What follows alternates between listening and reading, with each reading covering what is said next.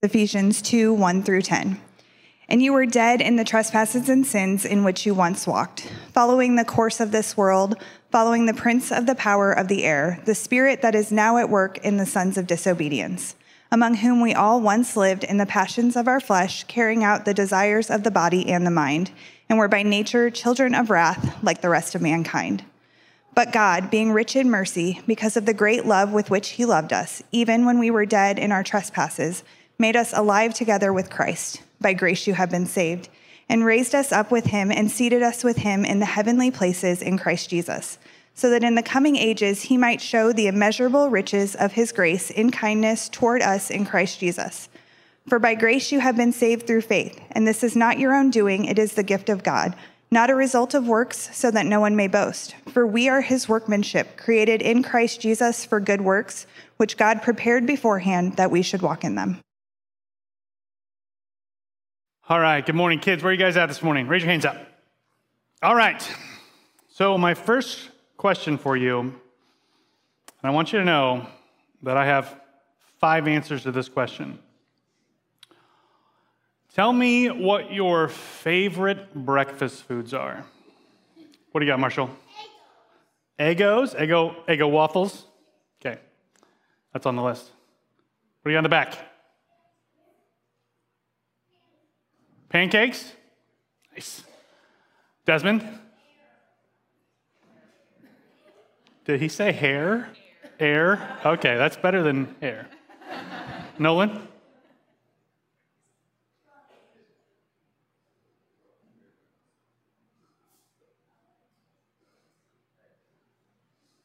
William? Biscuits and gravy. Ben? Sausage? Josie? Eggs. Evie? Ooh, Levian? Cereal? Eleanor? Oatmeal? Lucy? What? Monkey bread. Levi? Yogurt. Lucas? Waffles. Eli?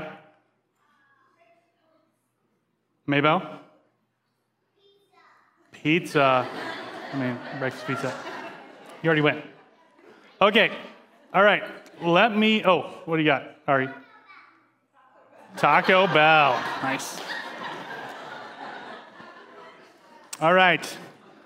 My top 5 breakfast foods, and you guys said some of them: waffles, donuts. I can't believe nobody said donuts with all the donuts you guys eat in there. Breakfast tacos, breakfast burritos, and bacon. No one said bacon. But, it's probably on the breakfast pizza and the tacos, Taco Bell, yeah. All right, so we all love breakfast food. I want you to imagine a scenario with me, a situation, okay? Let's say tonight, after church, you go home, and your parents are like, hey, you really need to clean up your room. But you don't clean up your room. Instead, you make a bigger mess. And then it's time to go to bed, and you go to bed, and you sleep, and the next morning you wake up, and your mom and dad made for you your favorite breakfast food. Would you be happy about that? Would you be like, I deserved that?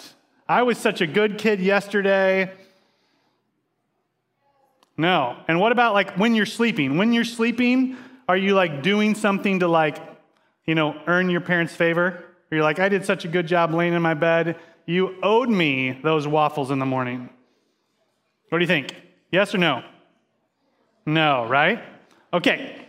The reason why we're talking about this in this passage that Miss Crystal just read for us, God says that we were dead in our sin, right? That's kind of like when we're sleeping in our beds, right? We're not doing anything.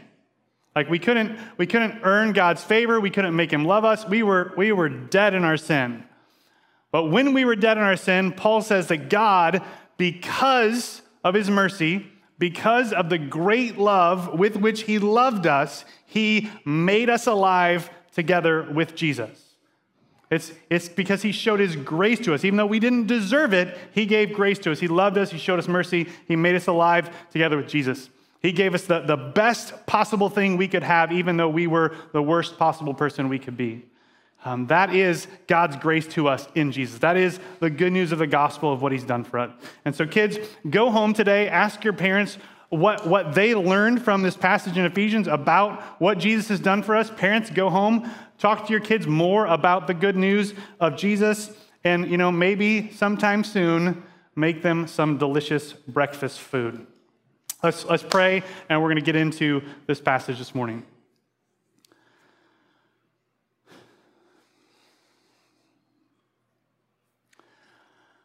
Father, we thank you that you are not like us.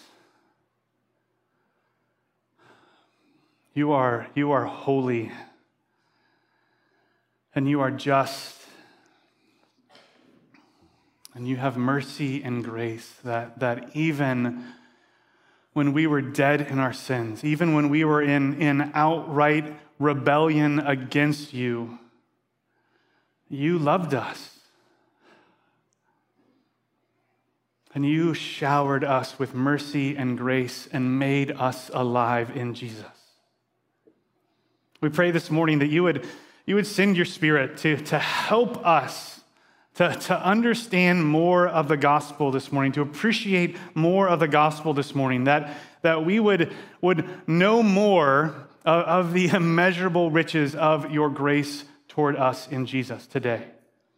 Spirit, we need you to do this work for us because sadly, this is a familiar passage and a familiar story, and it doesn't overwhelm us like it should.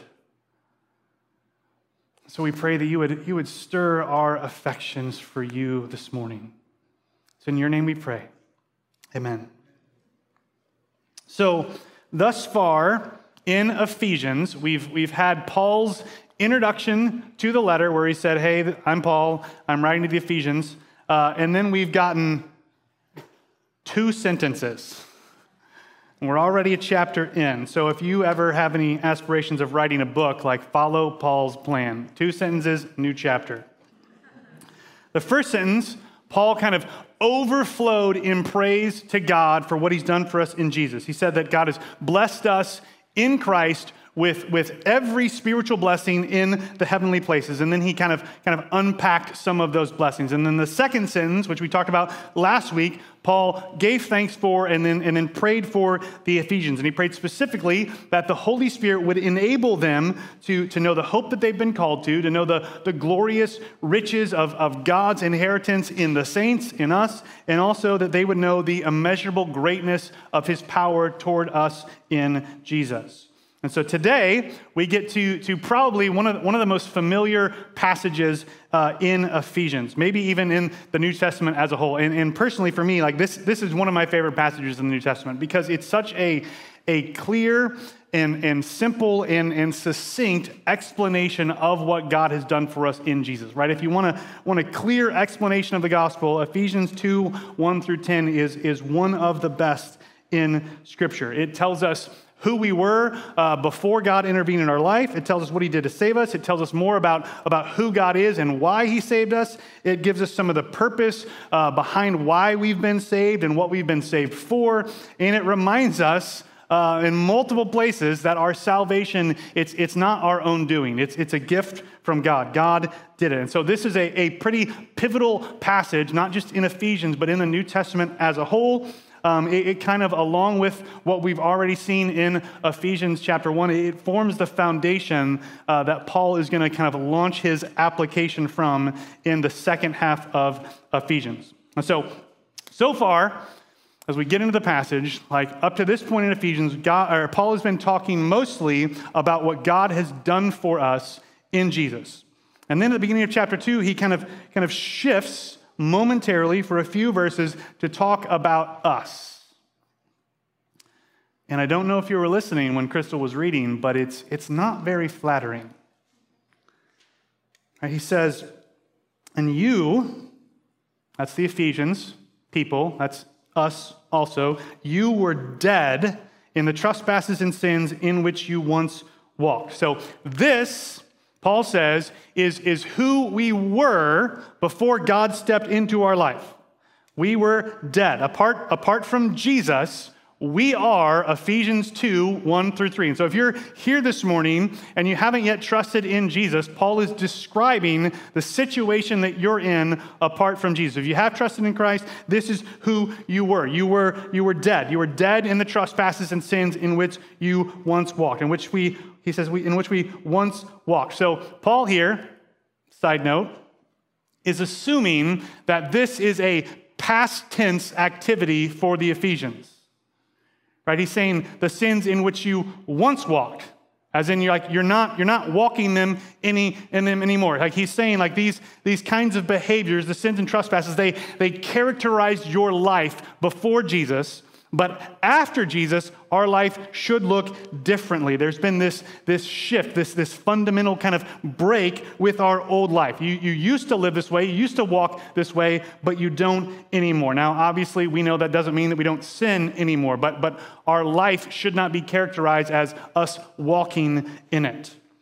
He also says, they didn't just walk in sin, they were following the course of this world, following the prince of the power of the air, the spirit that's now at work in the sons of disobedience. So they were dead, they walked, they lived in sin, and they followed. They followed the course of this world. So instead of living the life that God had for them, they did what kind of the world wanted them to do. They lived in light of it. They rejected him, rejected his rule over them, rejected his ways, and turned to the world's ways instead. He also says they followed the prince of the power of the air, the spirit that's at work in the sons of disobedience. So they didn't just follow the world's ways, they also followed the devil's ways. He's kind of the exemplar of all those who rebel against God. And so he leads them astray, leads many to disobey and reject God. And he says that they were, part of these sons of disobedience, this large group that rejected God. Verse 3, that's who all of us are apart from Jesus. He said, all of us once lived among them in the passions of our flesh, carrying out the desires of the body and the mind, and were by nature children of wrath like the rest of mankind. So Paul's saying that apart from Jesus, at our core, our very nature, we're children of wrath. We rebelled against God. We rejected him. We rejected what he wanted for us, and instead are just kind of living our lives, heaping up destruction on ourselves. Paul's saying this is who you were. All of us were like this. And this is something we need to realize, is that all of us, this is who we are without Jesus. Because I think that if we're honest with ourselves, we hear a passage like this and we think, yeah, like that's who everyone is apart from Christ. But I wasn't that bad.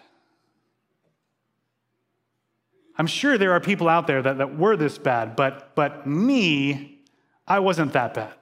And honestly, like maybe outwardly, like you weren't that bad. Like a lot of times people will, you'll hear testimonies where people are like, I was all these horrible things, and then Jesus stepped into my life. And then you'll hear other people sharing their story, and they'll be like, I was raised in a Christian home, and like they're almost like apologetic because they didn't have the other kind of story. But the reality is, whether we were outwardly bad or just inwardly bad, like this is who we all are. Right? We don't do, apart from Jesus, we don't do what God wants us to do. Instead, we do what we want to do. If we do good things, it's for selfish, prideful, sinful reasons. Right? We live, Paul says, in the passions of our flesh, carrying out the desires of the body. Whatever we feel, we do. Carrying out the desires of the mind, whatever we think we want to do, we do. Like this is who we are. And this is gospel truth. Because if we don't understand who we were apart from Christ, we will not understand what Christ has done for us. Right? We'll think instead that we deserve to be saved. Right? Or maybe even just more subtly than that, we won't think we're deserving, but we'll think we're more deserving than someone else. We'll think that like we were, more able on our own than we are, or we'll think that, like, if I just try hard enough, or if I just do better enough, then I'll be fine. See, if we don't embrace the reality of who we are apart from Jesus, we won't understand, we won't appreciate, we won't live in the reality of who we are in Jesus. That's why Paul starts here. That's why he starts with, this is who you were, because he wants the Ephesians to know and believe and live in light of the reality of who they are in Jesus. That's what he's going to tell them in the second half of the passage. And so if we don't get these first three verses, we won't get the next verses. We won't understand this shift that happens in verse 4. So listen again to these verses. I'm going to read them again. And when you hear "you" here, don't think generic person. Think me. He's talking about you. He's talking about me as individuals. Listen.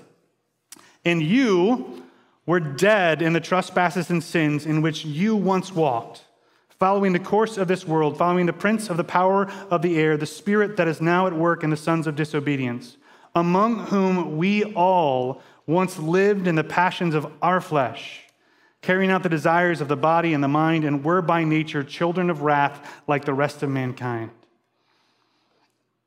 But God, being rich in mercy because of the great love with which he loved us, even when we were dead in our trespasses, made us alive together with Christ. Right? Even when we were dead. Right? Even when we were, verses 1 through 3. Like, we couldn't, when you're dead, I don't know if you know this, but you don't do anything. Right? We couldn't do any good. We couldn't do anything to earn his favor or earn his love. Like, we were dead. We were dead in our trespasses. We were in outright rebellion against God and rejection of him and his ways. Like, that's who we were. That was our condition. And Paul says, even then, he made us alive. He brought us from death to life. How did he do that? He did that together with Christ. He made us alive together with him. In Romans 6, Paul shows that we're united with Jesus in both his death and his resurrection life. We're dead to our sin in him, and we're raised up to walk in a new kind of life. And so Paul is saying here in Ephesians 2 something very similar. Like, it's because of our union with Jesus, because we're together with him, that we're brought from death to life. In Jesus, we're made alive. Apart from Jesus, we are dead. Like, that's our story. And Paul says that even when we were dead, God made us alive together with Christ. Our response to that should be, why? Right? Why would he do that? We wouldn't do that. Well, Paul tells us it's because God is different than we are.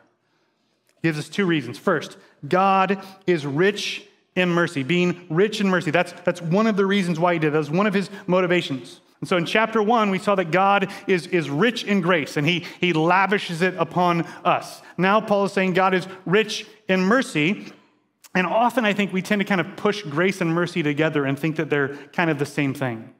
But they're really not.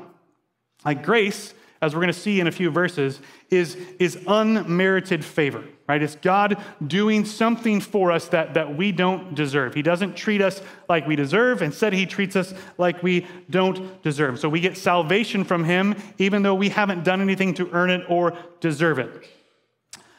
Instead, right, we should be left in our sins. We should be left in our death. But mercy, on the other hand, it's kind of like merited love. It's love based on something in someone else, but not good things in someone else. Mercy is like, it's pity or compassion based on need and helplessness. And so it's seeing someone who's suffering or weak, and they can't do anything to change their place, and having compassion and pity on them and taking action to help them. Like, God is rich in mercy. He knows how helpless we are. He knows that far more than we do, right? And in verses 1 through 3, Paul makes that very clear, that God knows who we are apart from Jesus. And because he's rich in mercy, because he has compassion, he took action to help, to save us, to redeem us in Jesus. Even when we were dead, he had mercy on us. You've probably heard somebody say the phrase that God helps those who help themselves.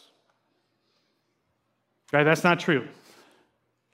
In fact, because God is merciful, the opposite is true. Right? He helps those who can't help themselves. Right? We were dead in our trespasses. Dead people can't help themselves. They're dead. But because God is rich in mercy, he helped us when we couldn't. The second reason that Paul gives for why God made us alive together with Jesus is related to his mercy. He says, because of the great love with which he loved us. So he made us alive together with Jesus because he's merciful and because of the great love with which he loved us. Now, this phrase here, because of the great love with which he loved us, is something that I have not yet quite wrapped my mind around. And really all of these verses are, right? Like we're going to spend the rest of our lives understanding more and more of the gospel, but this one in particular kind of throws me. So listen to verse 4 and the first part of verse 5 again. He says, but God, being rich in mercy, because of the great love with which he loved us, even when we were dead in our trespasses, made us alive together with Christ. So he loved us even when we were dead in our trespasses. Now, I would expect that what Paul would say here is because of the great love with which he loves us. Like now, because of Jesus, God loves us. But then, when we were dead in our trespasses and sins, following the course of the world, following the prince of the power of the air, children of wrath like the rest of mankind, then, he didn't. Now he does because of Jesus, but then he doesn't. But that's not what Paul says.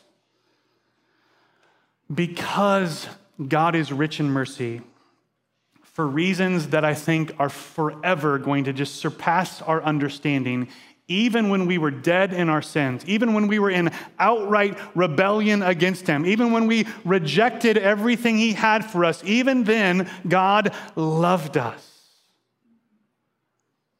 Because of the great love with which he loved us, he made us alive together with Jesus. And this is important because sometimes I think some of us feel very unlovable.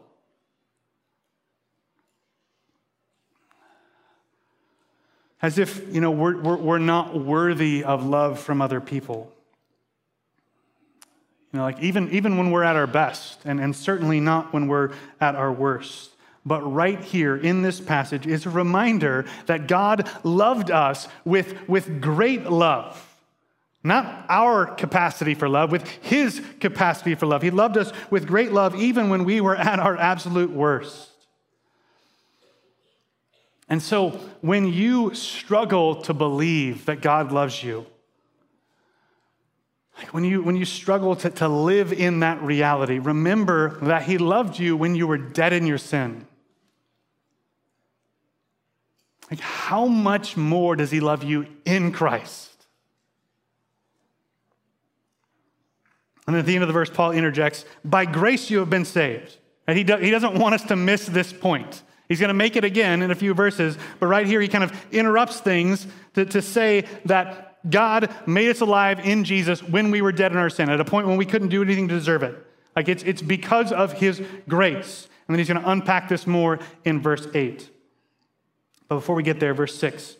God did more than just make us alive in Jesus. Because of his mercy, because of the great love with which he loved us, even when we were dead in our sins, he made us alive together with Jesus, and he raised us up with him and seated us with him in the heavenly places in Christ Jesus. So last week in Paul's prayer, Paul talked about how God had raised Jesus from the dead and seated Jesus in the heavenly places. And then now we find out that God in Jesus did the same thing for us. And this part is a little difficult to understand because right now we aren't seated in the heavenly places, right? You guys are all seated out there, and I'm standing up here. Like, we're not up there. But what Paul is saying here is he's saying, like, because of our union with Jesus, because we're in Christ, we share in his position and his standing before the Father. Or maybe in this case, his seating before the Father. Right, we have this position in Jesus. And this is encouraging to us. It's comforting to us because what this means is that if we've trusted in Christ for salvation, then we're in Jesus. We're seated with him before the Father. It means that Jesus is kind of, it is finished on the cross. It applies to us. Like there's a sense in which us and our salvation is done and accomplished. There's nothing left to do. We're saved. We have standing before the Father because of Jesus. We share in his inheritance. We've been raised up with him and seated with him. Positionally, that's our salvation. But practically, we still need to walk it out. We still need to live it out. Here, Paul tells us that we're seated with Jesus in the heavenly places. But in chapter 4, he's going to tell us to walk in a manner worthy of our calling. In chapter 6, he's going to tell us to stand against the schemes of the devil. Like we have this standing, this position in Jesus, but there's still stuff left for us to do. Everything's done. We just need to live in the doneness. And we're going to talk about that more in verse 10. And so what then is the purpose of us having been made alive in Jesus and raised up with him and seated with him in the heavenly places? Look at verse 7.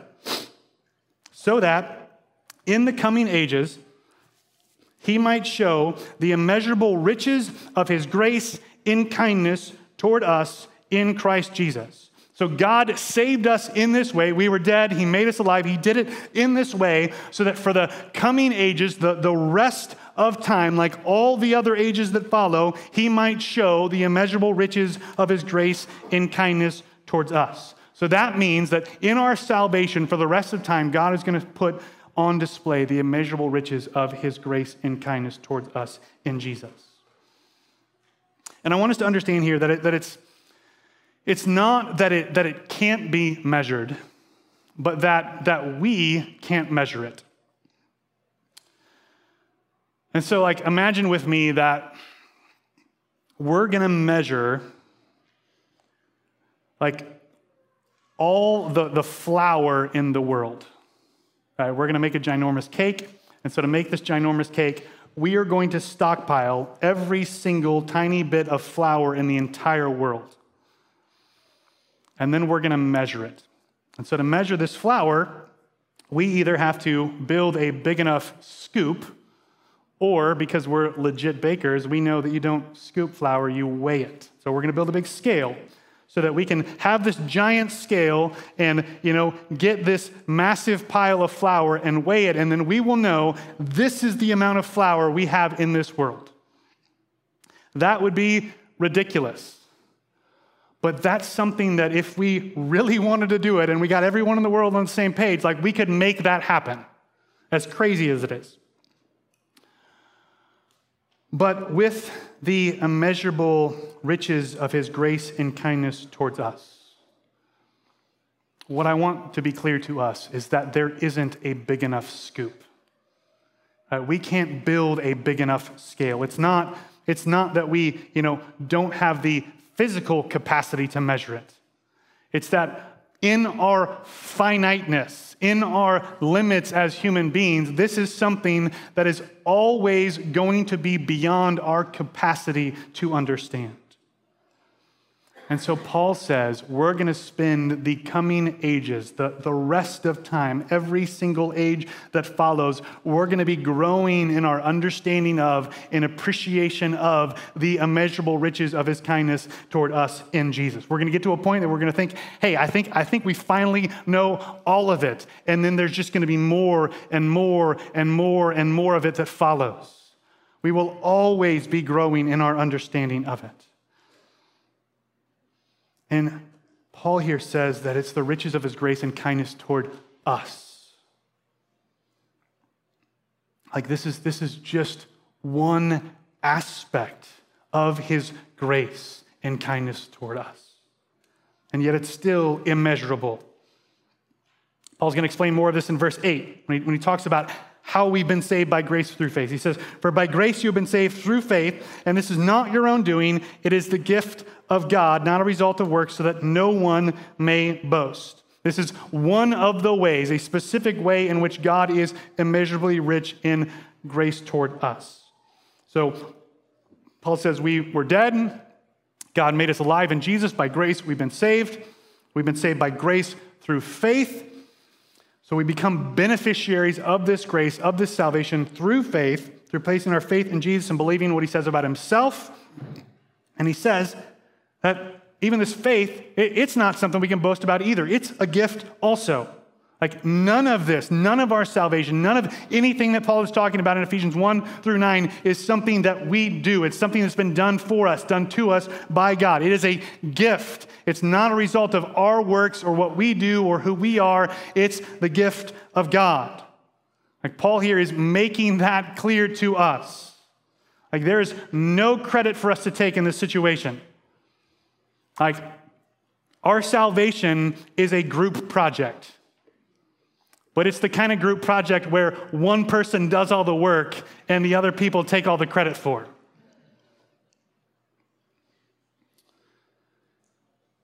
Because of his mercy, because he loved us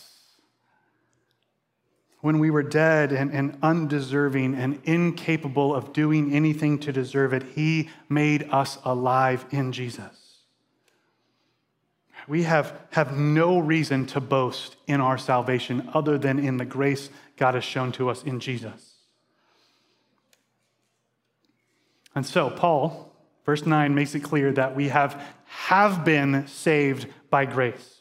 And then in verse 10, he's going to make it clear that we are being saved and will be saved by grace. Look at verse 10. He says, he starts with 4, so he's explaining more about the fact that our salvation is by grace and not by works, so we're not able to boast. He says, "For we are his workmanship, created in Christ Jesus for good works, which God prepared beforehand that we should walk in them." And this is important because we might get to a place where we think, okay, cool, God saved me by grace, but now I do my thing. Now I make up for all the work that he did on the group project by trying to pay him back.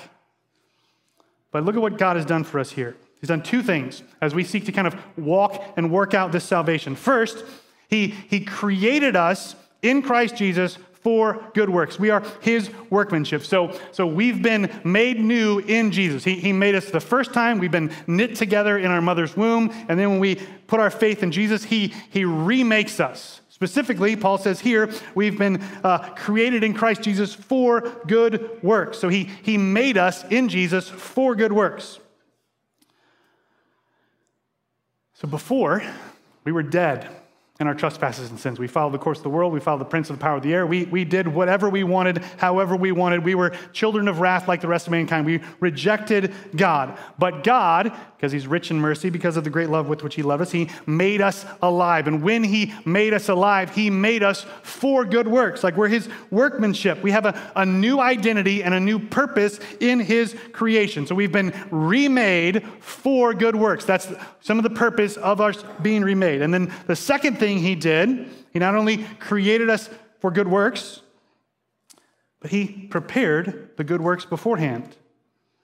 So he remade me, he remade you so that we're equipped and empowered to do the good works that he wants us to do. And then he prepared all of those good works for us. He put a plan in motion of good works for us to walk in. And so in cooking, there's this French term. It's like mise en place or something like that. And what it means is like everything in its place. And so if you look at a professional kitchen, it's very, very organized.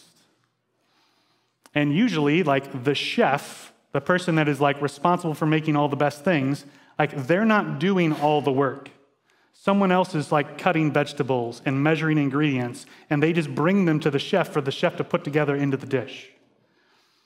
Imagine if every single time you went to cook in your house, That like, that's how it was. Like you said, this is the recipe, and then like all the ingredients are on the counter in little cups measured exactly. Like all the utensils that you'll need for the recipe are there. The pots, the pans, everything, like everything is clean and organized and ready. And all you have to do is just walk into the kitchen and make the meal. Like, wouldn't that be phenomenal? And then like the magical kitchen fairies come along and clean it all up afterwards. That's like what God has done for us in good works. Like he has prepared everything for us. He has made us for those moments because of his grace, because of the great love with which he loved us and loves us still. All that we have to do is walk in what he's done for us. He made us for that moment. He made that moment for us. All we have to do is show up and be who he's made us to be. That truth is so encouraging to me as I think about life. Because I don't know if you know this, but life is hard. Right? Parenting is difficult. Marriage is difficult. Being a pastor is difficult. Whatever you have for your job, your life is difficult, right? The things that we do in this world do not come easy. But I have to trust, even when it's hard, that in those moments, like God made me for this. And he's prepared this good work beforehand for me to walk in. Which means two things. Number one, it means I can go into moments with confidence instead of fear and anxiety. And it also means that when I come out of moments, my response isn't, man, I killed that moment. Like, I did great there. Like, God saved me, but I saved that situation. Instead, what we realize is that God saved me, and God's still saving me. Like, he's still making me new. He's still growing me. He's still redeeming me. I'm walking in the good works that he's prepared me for and prepared for me. Just more grace that I get to live in and walk in and experience. And so ultimately, this whole passage, it exists to remind us of God's grace to us in Jesus. Because of the great love with which he loved us, because he's rich in mercy, even when we were dead, he made us alive.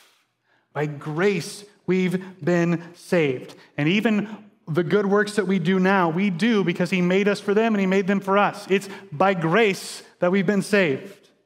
And so all of our salvation, past, present, and future, is because of the immeasurable riches of his grace and kindness toward us in Jesus.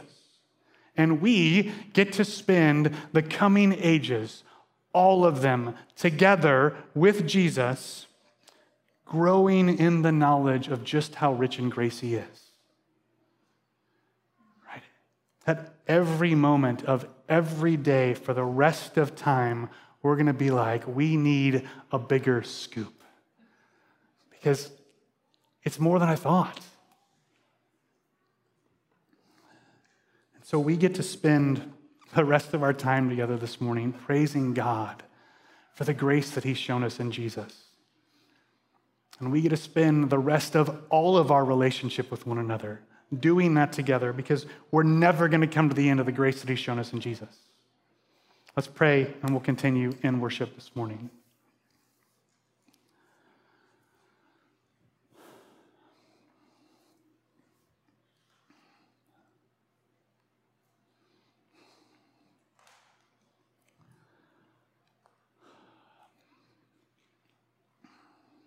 Father, I thank you that you made us and you know us. You know us better than we know ourselves. And that even when we were dead in our sin, even when we were running in rebellion away from you, you made us alive in Jesus.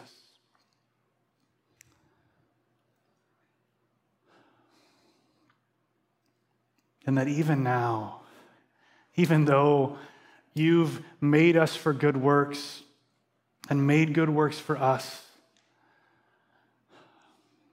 we still fall short. And you're still rich in mercy. You're still great in grace. And you continue to love us.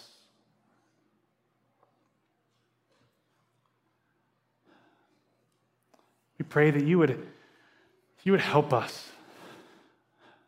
That you would show us more mercy and give us more grace.